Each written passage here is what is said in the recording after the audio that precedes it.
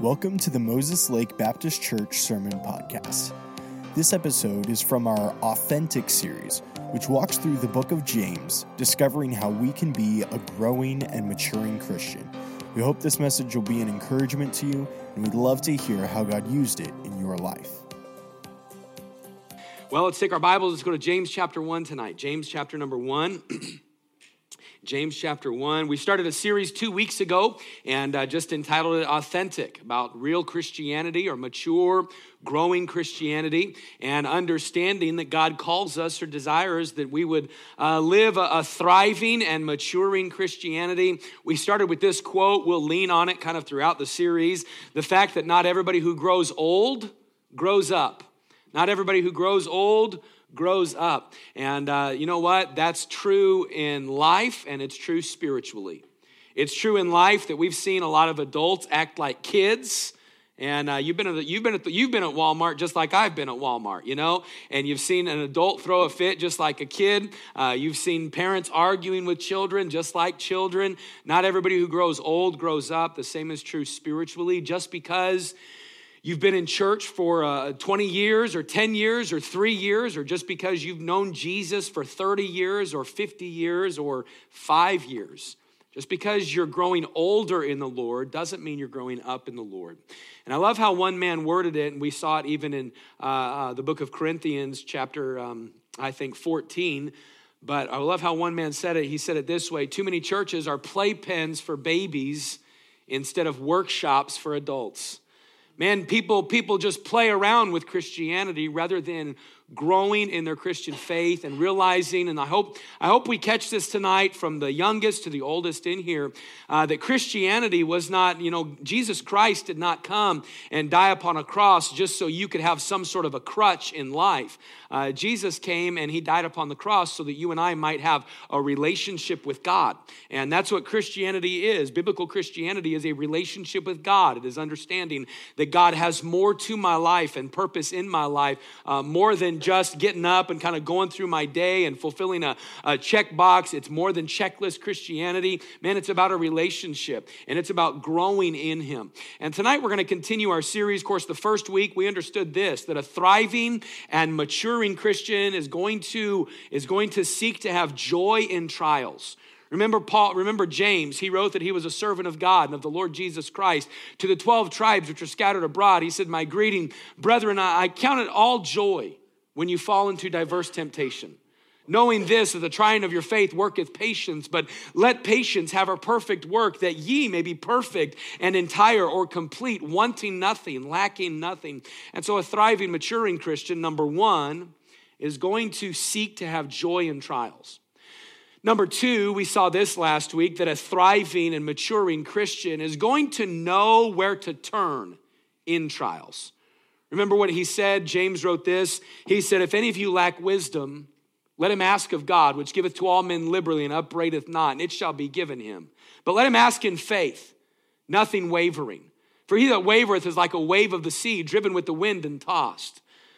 And let not that man think, he said this, he said, for let not that man think that he shall receive anything of the Lord. A double-minded man is unstable in all his ways. Let the brother of low degree rejoice in that he is exalted, but the rich in that he is made low.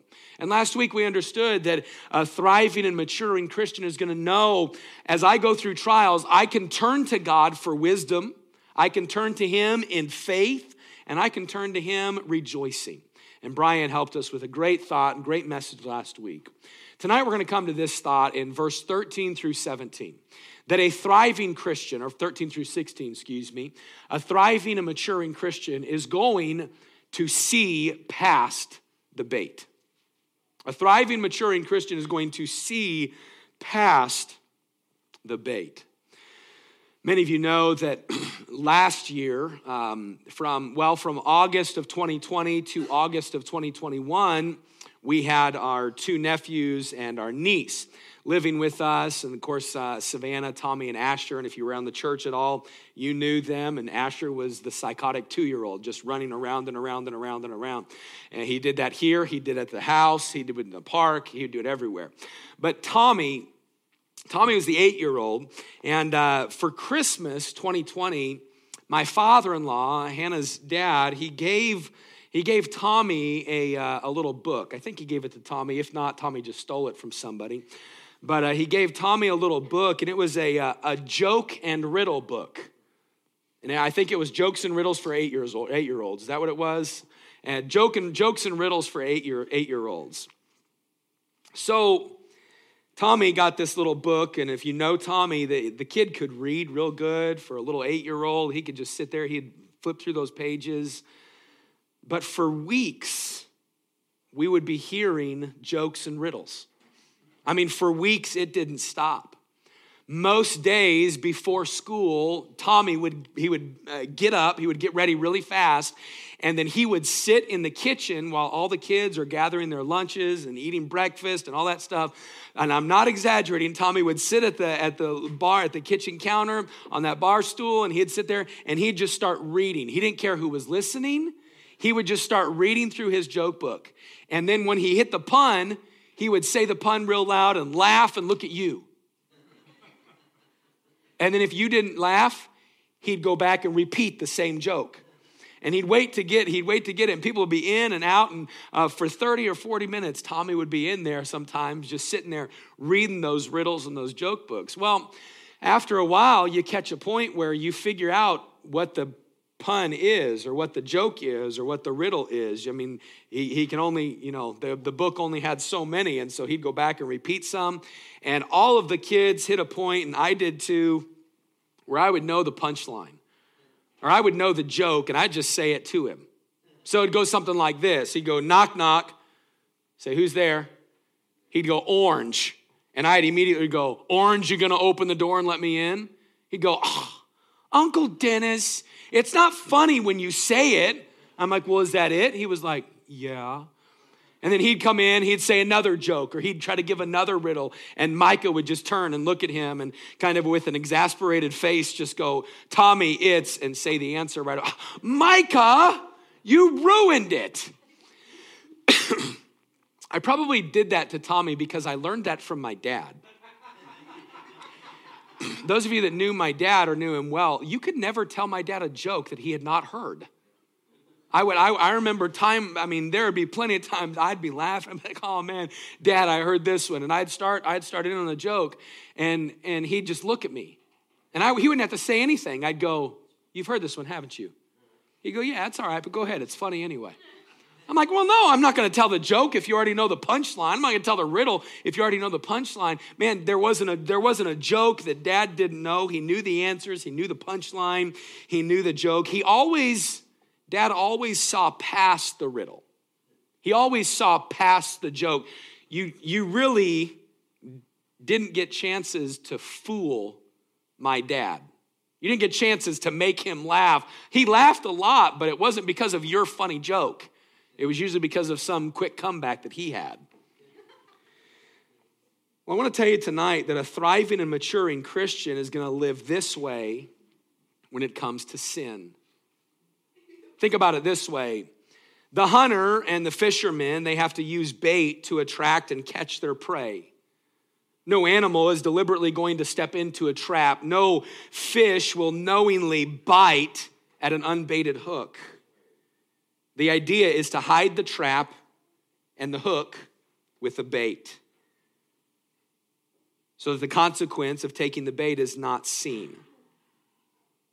Think about this Bible story. We recently just finished our series in 2 Samuel in the study of David. And those of you that were a part of our series, if you'll remember when David looked off of that rooftop and looked upon Bathsheba, David would have never committed adultery had he seen beyond the temptation.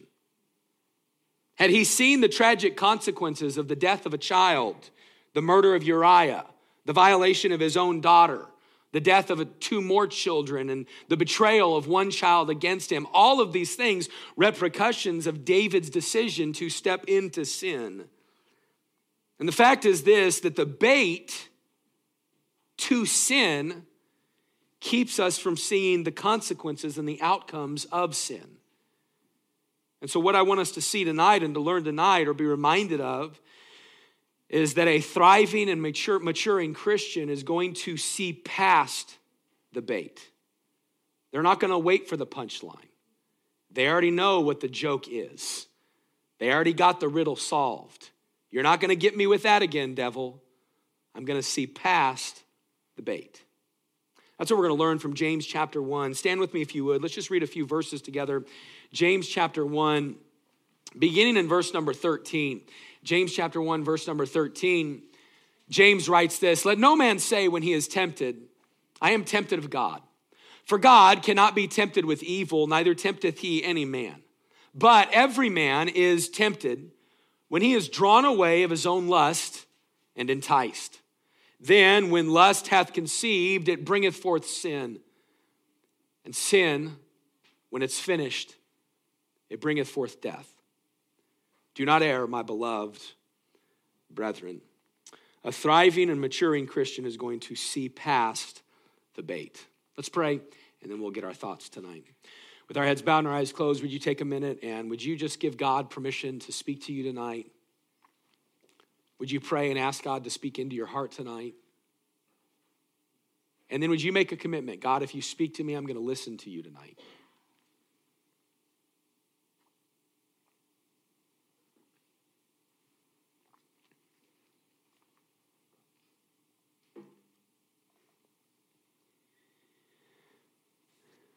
Dear Lord, we come before you and just thank you for the word of God. Thank you for how you use it to help us. And Lord, I pray, God, I pray tonight that you would arrest our attention.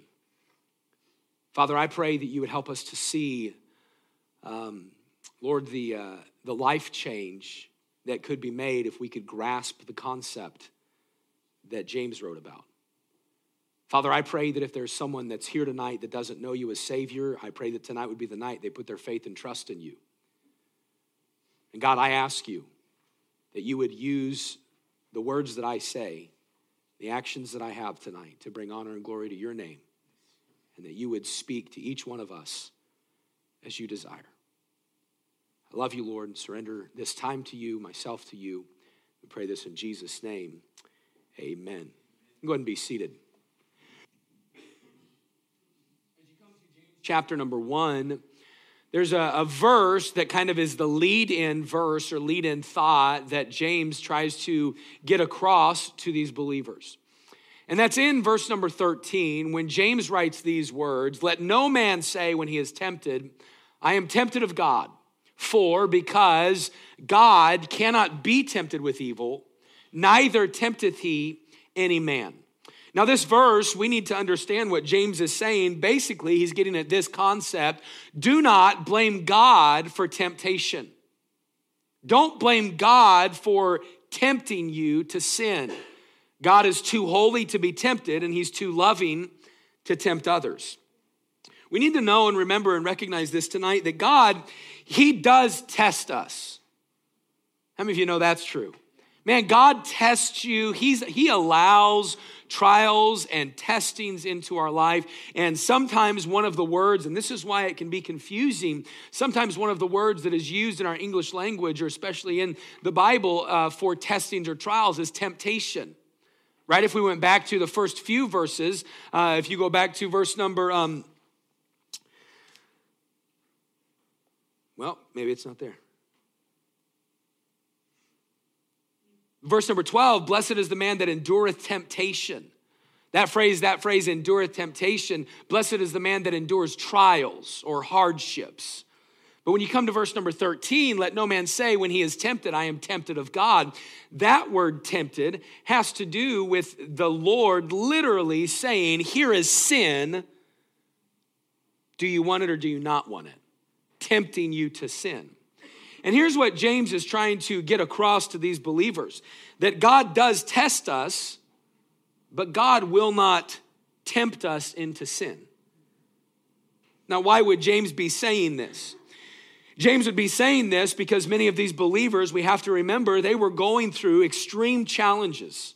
No doubt some of them were falling by the wayside and going into sin, and some of them resorting back to their old life. And James is saying to them that they need to make sure to differentiate between trials and temptation to sin. You can't blame God for you choosing to go into sin. You can't blame God when a trial comes, a testing comes, and you, because of the test, deviate to sin. You can't blame God for that. God can't tempt you with sin. God never says, here's this sin, do you want it or do you not want it? Now, does God allow trials into our life that often bring with it temptation? Yes, but God does not tempt us. You see, we think of sin, though, as a single act. And James wants to help us understand that sin is not a single act. Sin is a process. It's not a single act of God tempting you. Here's sin. Do you want it or do you not? No, it is a process. So I want to take just a few minutes tonight from verse 14 to 16 and just talk about the process of sin. I see first off tonight that sin begins with desire. Sin begins with desire. Notice verse 14. But every man is tempted when he is drawn away of his own lust. The word lust here, it means desire. It means a desire of the flesh. When we hear the word lust, many people immediately think of sensual or sexual terms in that nature. But the word lust just simply means to desire. It means to desire something that isn't yours at the moment. It means to desire something that may be yours down the road but won't be yours right now. It means to have a desire.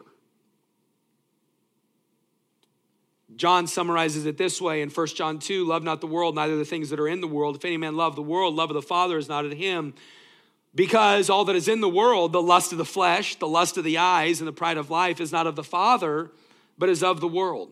The world passeth away, and the lust thereof, but he that doeth the will of God abideth forever. But John summarized all of the lust as the lust of the flesh, the lust of the eyes, or the pride of life. The desire of the flesh, the desire of the eyes, or the pride that backs all of it. And what I want us to see tonight is to understand that desires that you have in this life, the normal desires of life, they were given to you by God. And desires in and of themselves, they are not sinful. Without the desire, you wouldn't function. You wouldn't function properly.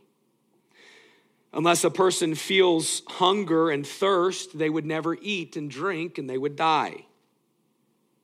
Without fatigue, the body would never rest and would eventually wear out.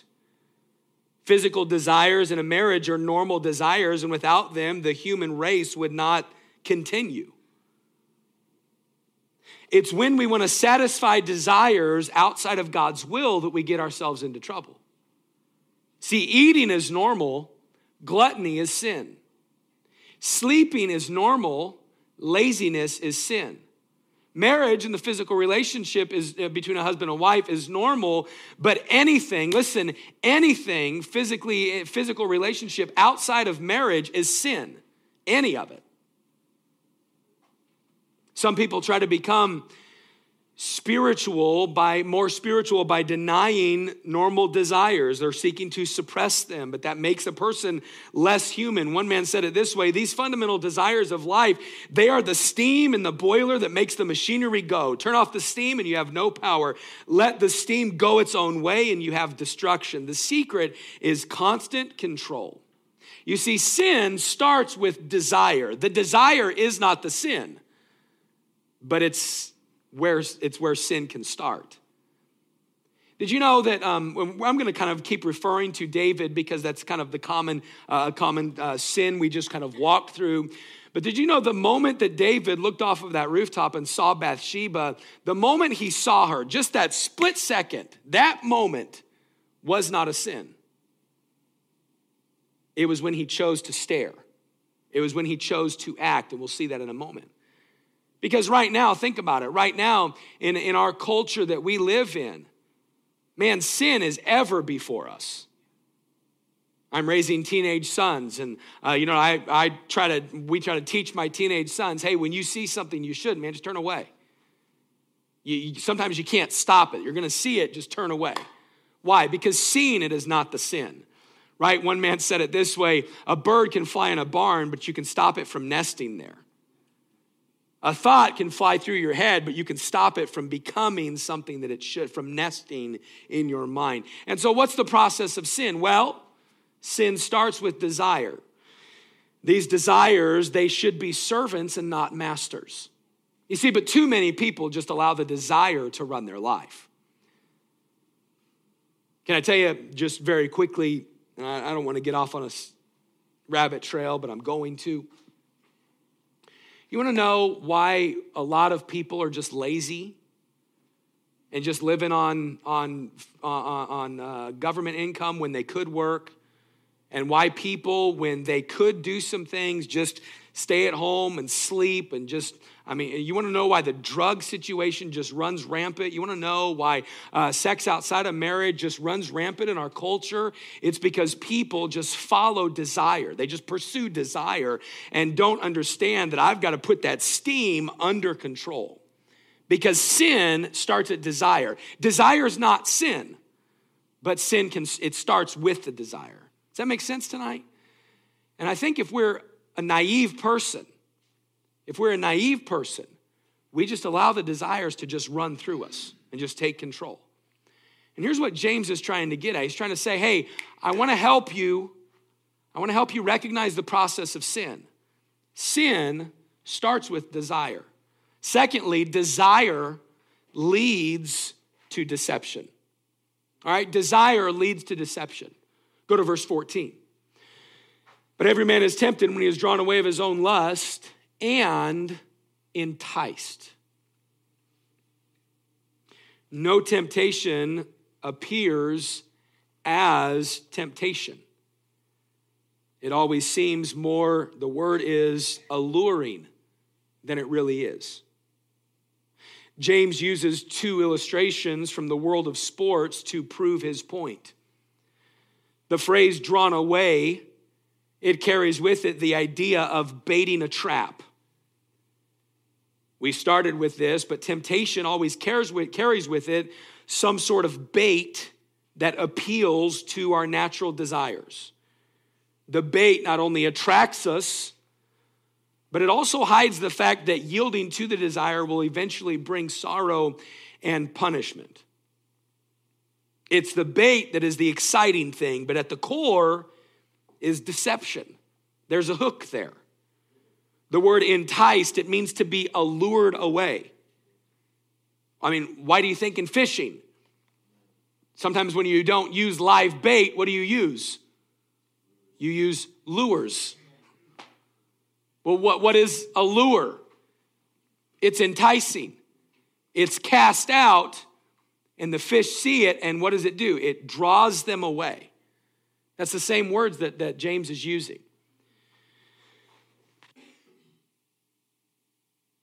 The word enticed, allured away. Why is it in many movies and cartoons, the villain, think about this, the villain often uses candy or ice cream to draw the child away from their parents? All the little childhood cartoons, those of you that grew up in like the 70s and 80s or even earlier than that, the 60s and 50s, when TV was really first coming out, you can remember some of the cartoons and some of the commercials about strangers. And I remember my dad showing me one years and years ago. My mom might have showed it to me of, this character that was just in this, black cape and hood and just looked really evil, standing by a van and had candy. And the commercial was like, don't talk to strangers, even if they have candy or something like that, Well, why do people use that stuff? And in here, adults are thinking, I would never do that. And kids, you can draw a kid away with candy or ice cream to anything. I mean, for years and years and years, that was the alluring effect on children of predators to prey and draw a child away. Well, what were they doing? They were using something. Candy is not bad, but they were baiting, luring. You know, that's what the devil does with sin. Lust, the natural desire is not bad. But when we follow it and the devil says, hey, look at this. And the lust says, hey, this is enticing to you. It's going to allure us away. But what's behind the bait? A hook. It's desire that turns into deception. The desire is triggered by the enticing. It makes the temptation look gratifying and rewarding. This is where the desire screams to the sin screams to the desire, this is worth it. You want this, it will be worth it. But the entire time it is just lying, it's just deception. We can see this so clearly in that illustration of alluring someone away with ice cream or candy. But what does this look like in the life of the believer? The alluring is often the task of the flesh. The alluring happens when that desire that God gives ear to the flesh that says, this will make it better. This will be worth it for you. This will get you ahead. This will get you even. And the flesh begins to justify why the individual needs to make a sinful choice. And so sin, it begins with desire. It leads to deception, but then that deception gives way to disobedience. The deception gives way to disobedience. Go to verse number 15. James said this, then when lust hath conceived, it bringeth forth sin. In this verse, we now move from the emotions, that lust or desire, and we move from the intellect, the enticement, and we move to the will. James changes this picture in verse number 15 from hunting and fishing. He changes it to the birth of something. When he says, when lust hath conceived, it brings forth sin. What is born out of that desire and the willful choice to follow that desire, what's born out of that is that disobedience. You see, the will approves of the temptation and acts upon it, and the result is disobedience. And whether we feel it or not, we're hooked. We're trapped. Sin is born out of the desire and the deception. Sin is the result. Why? Because we gave into sin and we listened to the enticing. And it is the willful act to go against what we know to be true about God and listen to the desires of the flesh. There are different sins, and we won't take a lot of time on this tonight, sins of omission and sins of commission, but we need to understand tonight that sin is sin. And any sin that you and I willfully commit, we need to recognize that all sin is what Jesus Christ died on the cross for. And I fear that today in modern day Christianity that we kind of tiptoe around sin.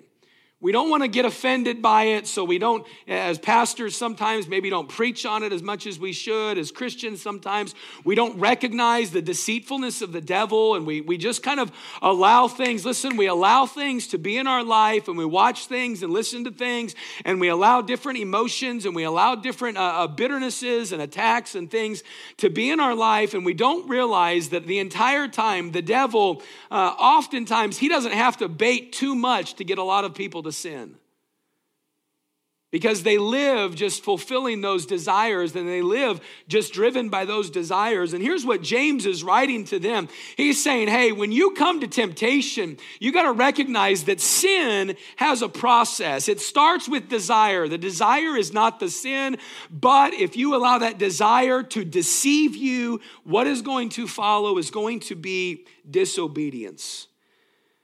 And that disobedience is an act of the will.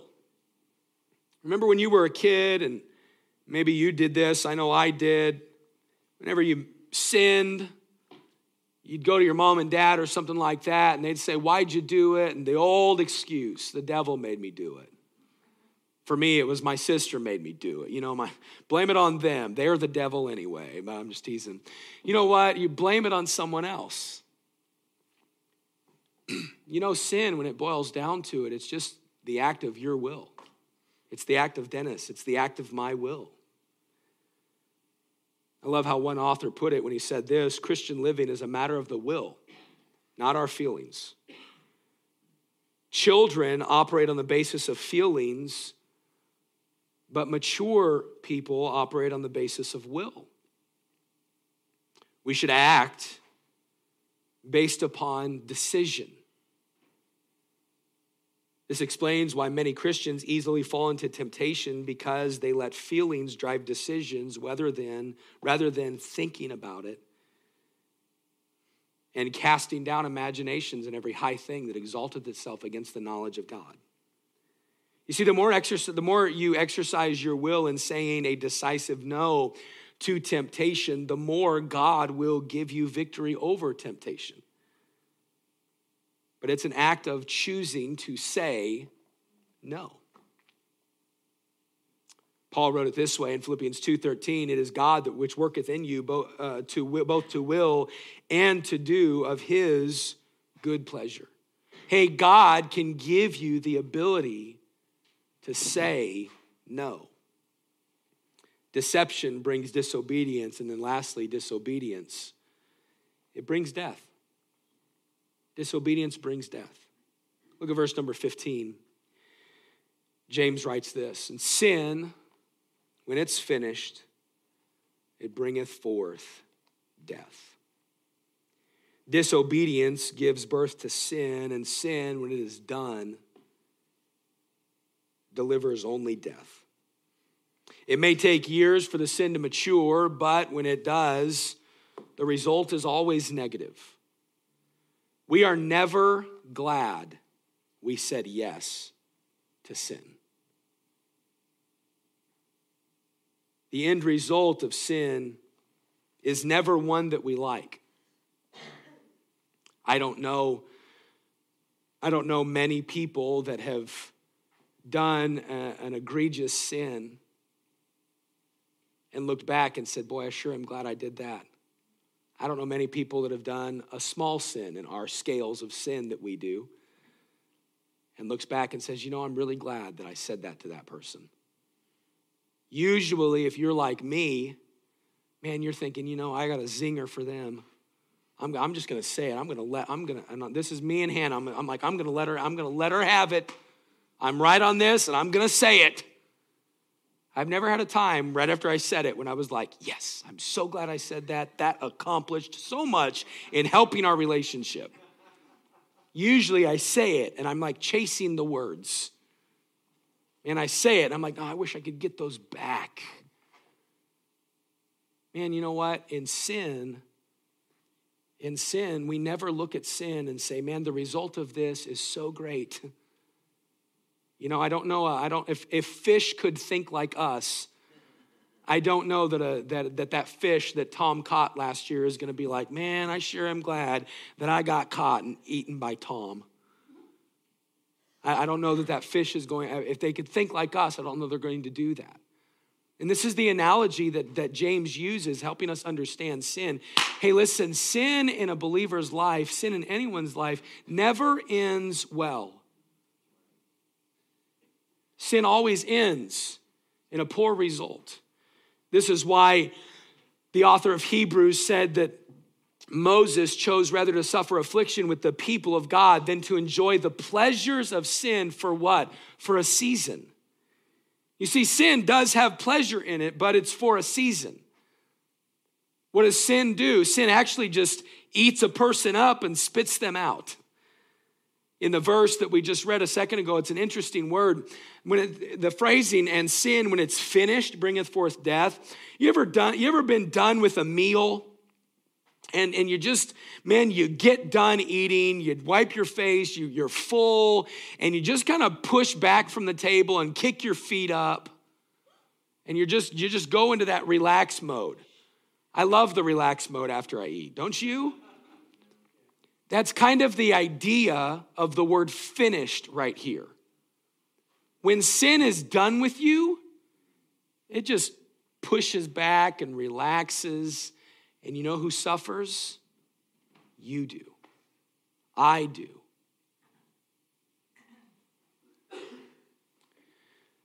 And while it may not bring physical death, sin always brings, listen, sin always brings destruction.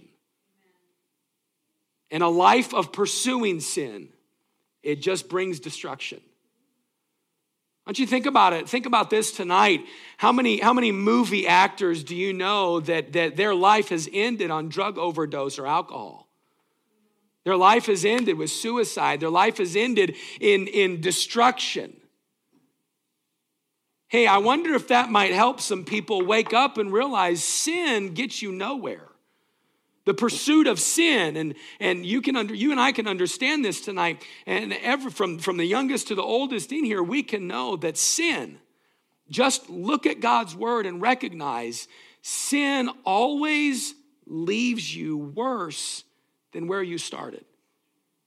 Sin is never, never, never worth it. That's a biblical promise. Sin, when it's finished, it brings forth death. Paul wrote it this way in the book of Romans, and we use this on the Romans road when he said, for the wages of sin, the payment, what we deserve for sin is death, separation from God. But I love that second part, but the gift of God is eternal life through Jesus Christ our Lord. You see, the victory that you and I can have over sin is only through Christ. The victory that you have over the eternal payment of sin, that's only through Jesus. Listen here. The Bible teaches this. Everybody's going to spend eternity somewhere. Everybody. Don't care who you are, you're going to spend eternity in heaven or in hell. Everybody's going to spend eternity in heaven or in hell. That's what God said. And you won't go to heaven because you're a good person. You won't go to heaven because there's more good than there is bad in your life. You won't go to heaven because you got baptized or because you came to church or because you knew a pastor or you knew a youth pastor or because your mom taught in Sunday school or your great-great-grandpa started a church. You won't go to church because of anything that you've done. The only way that a person can know for sure, you won't go to heaven because of anything that you have done. The only way that a person can know for sure they're going to heaven is if they have put their faith and their trust in Jesus Christ. That's why Jesus came, right? He came because the end result of sin is death, separation from God. And if you die without Jesus, you're going to be eternally separated from God.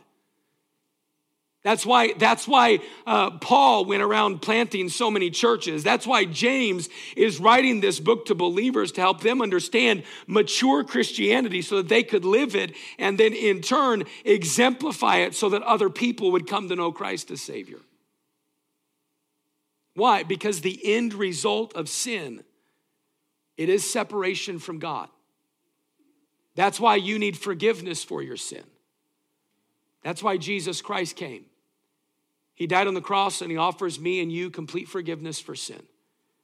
He says, I don't want you to spend eternity in hell. I want you to have a relationship with me. And all you have to do is receive me. That's it.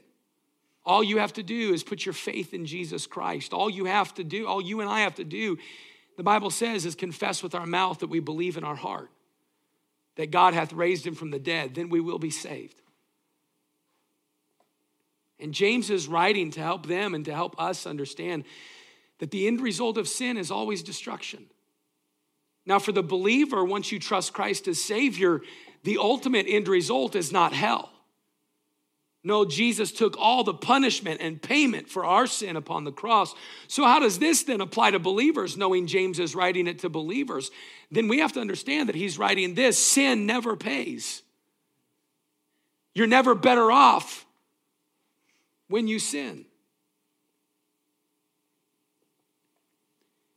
And once a believer knows God's word and understands and processes principles like this, believers are able to look past the bait. The 4 stages of sin, that understanding it starts as desire. That desire, go back here, that desire turns into the deception. Deception gives way to disobedience, and disobedience brings death. We can see this 4 steps of sin in the very first sin. All the way back to Genesis chapter number 3. The serpent was more subtle than any beast of the field which the Lord God had made. And he said unto the woman, Yea, hath God said, Ye shall not eat of the tree of the garden. And the woman said unto the serpent, We may eat of the fruit of the tree of the garden, but of the fruit of the tree which is in the midst of the garden, God hath said, Ye shall not eat of it, neither shall ye touch it, lest ye die. The serpent said unto the woman, Ye shall not surely die, for God doth know that in the day ye eat thereof, then your eyes shall be opened, and ye shall be as gods, knowing good and evil. And when the woman saw that the tree was good for food, and that it was pleasant to the eyes, and the tree was to be desired to make one wise, she took of the fruit thereof and did eat, and gave also unto her husband with her, and he did eat. What happened? The serpent used desire to interest Eve. Said, God knows that the day you eat this, your eyes will be open to good and evil. Don't you want to know that? Well, there's nothing wrong with gaining knowledge. There's nothing wrong with eating food. But God had said, Thou shalt not. Eve saw that the tree was good for food. Her desire was enticed. Paul describes the deception of Eve in 2 Corinthians chapter 11:3. When he says that the serpent hath beguiled Eve through his subtlety. Satan is the deceiver, and he seeks to deceive the mind. And the bait that he used with Eve was the fact that the forbidden tree was good and it was pleasant, and that the eating of it would make her wise. And she saw the bait, but she forgot the Lord's warning. In the day thou shalt eat thereof, thou shalt surely die. It's going to bring forth death. Eve disobeyed God by taking the fruit of the tree and eating it, and then she shared it with her husband, and he disobeyed God, and the human race was plunged into tragedy because desire was turned into deception. That deception became disobedience, and that disobedience led to death. All right, Pastor, we get it. Desire, deception, disobedience, death. All right, James, what's the challenge? Verse 16. Verse 16 says this, Do not err, my beloved brethren. You know what he's saying? James is saying, see past the bait. That's what he's saying. See past the bait. Whenever you are faced with temptation, get your eyes off of the bait and look at the consequences of sin. Look at the fact that Jesus had to die for that sin. Don't be ignorant of this, is what he's saying. The word err, it means to roam from safety or truth. Hey, don't go astray. Don't be evilly deceived. Don't be easily seduced. Hey, don't go out of the way. Just like Peter said in the book of 1 Peter when he said, be sober, be vigilant, because your adversary, the devil, as a roaring lion, he walketh about seeking whom he may devour, whom resist, steadfast in the faith, knowing that the same afflictions are accomplished in your brethren that are in the world. You want to know what James was trying to get across? It's the same thing that Peter was trying to get across when he wrote the book of 1 Peter. It's the same thought that Paul was trying to get across when he wrote the book of Romans and many of the other letters that he wrote. He was trying to help believers understand this. Hey, God has more for you than the devil has to offer. Sin it's a bait. There's bait that's going to be out there that's going to try to deceive you. And the end of it is always destruction. But you can know and you can recognize that in your relationship with God and in my relationship with God, there is victory. And in your relationship with God, you don't have to give in to that sin. You don't have to give in to that lust and allow that lust to turn to become deception and disobedience and ultimately destruction. Hey, you do not have to say yes. What's it going to take? You've got to ask God to help you to see past the bait. God, help me to see past the bait. Jesus was tempted multiple times by Satan in the wilderness. How did Jesus see past the bait? He used the word. The devil cast the bait, and you know what Jesus did? He just threw the word back at him. And 3 times he said, it is written. I love how one man said this. He said, when you and I know the Bible, we can detect the bait and deal with it decisively. Hey, when you know the Word of God, when you allow God to have a relationship with you through his book and to speak to you, and it's not just me saying, okay, I'm just going to read a verse today because if I don't, then no, it's me saying like, God, I want to grow in a relationship with you. And God, I want you to work in my life. And when you begin to use the word of God, God promised in John chapters 13 through 17 that with his Holy Spirit would come the ability to say no to sin because the Holy Spirit of God would bring to your mind the verses that you read, and he would bring to your mind the verses that you have taught, and he would bring to your mind the verses that you had memorized that maybe you even forgot that you had memorized. The Lord brings to your mind the ability to be able to say, you know what? It is written. Devil, I'm going to see past the bait. And the Bible truly does say in the book of Jude, it says unto him, praise goes to God who is able to do what? He is able to keep you from falling. Hey, you don't have to go the way of everybody else. You don't have to go the way of culture. I would say to all the teenagers sitting in here tonight and all of the young people sitting here tonight and all the older people sitting here tonight, you don't have to go the way that culture tells you to go. You don't have to just be like everybody else and just go down the stream. No, you can be a fish that swims upstream. You can be one that swims counterculture. You can be one that swims countercurrent that says, you know what? I'm going to use my life for something more than just being a statistic in this culture's stat sheet. I'm going to recognize that God has more for me this week, and God has more for me as a dad this month. God has more this year than he did last year. And God's got more for you as a mom and as a grandparent. God's got more if we could simply say no. What's it going to take? God, help me to see past the bait. Help me to understand that there is destruction on the other side of this. Help me to understand that this disobedience, it's not going to get me anywhere. Man, this little sin, it's not a little sin. It's something that Jesus Christ was nailed to the cross for. And if there was only one sin that Jesus had to die for, he still would have had to come and shed his innocent blood, because without the shedding of blood, there is no remission. There is no forgiveness for sin. And so what is James saying? James is saying, hey, wake up and see past the bait. Hey, quit looking at the bait, because behind that bait is a hook. And once you get hooked, the end is always destruction. I hope tonight that we wouldn't ignore the challenge of James to understand that a thriving and maturing Christian is going to see past the bait. Hey, devil, you're not going to get me this week. I'm going to see past the bait. Hey, that desire, listen, the desire is not the sin. It's what you do with the desire. So this week, man, control it.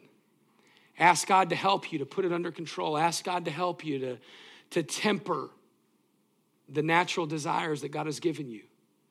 And God always promises blessing. Sin always brings destruction. Man, God, help me to see past the bait. Remember that you promise blessing. Sin only brings destruction. Thank you for listening to this message. We hope it's been an encouragement to you. And if you'd like any further information about our church, we'd like to encourage you to visit mlbc.church.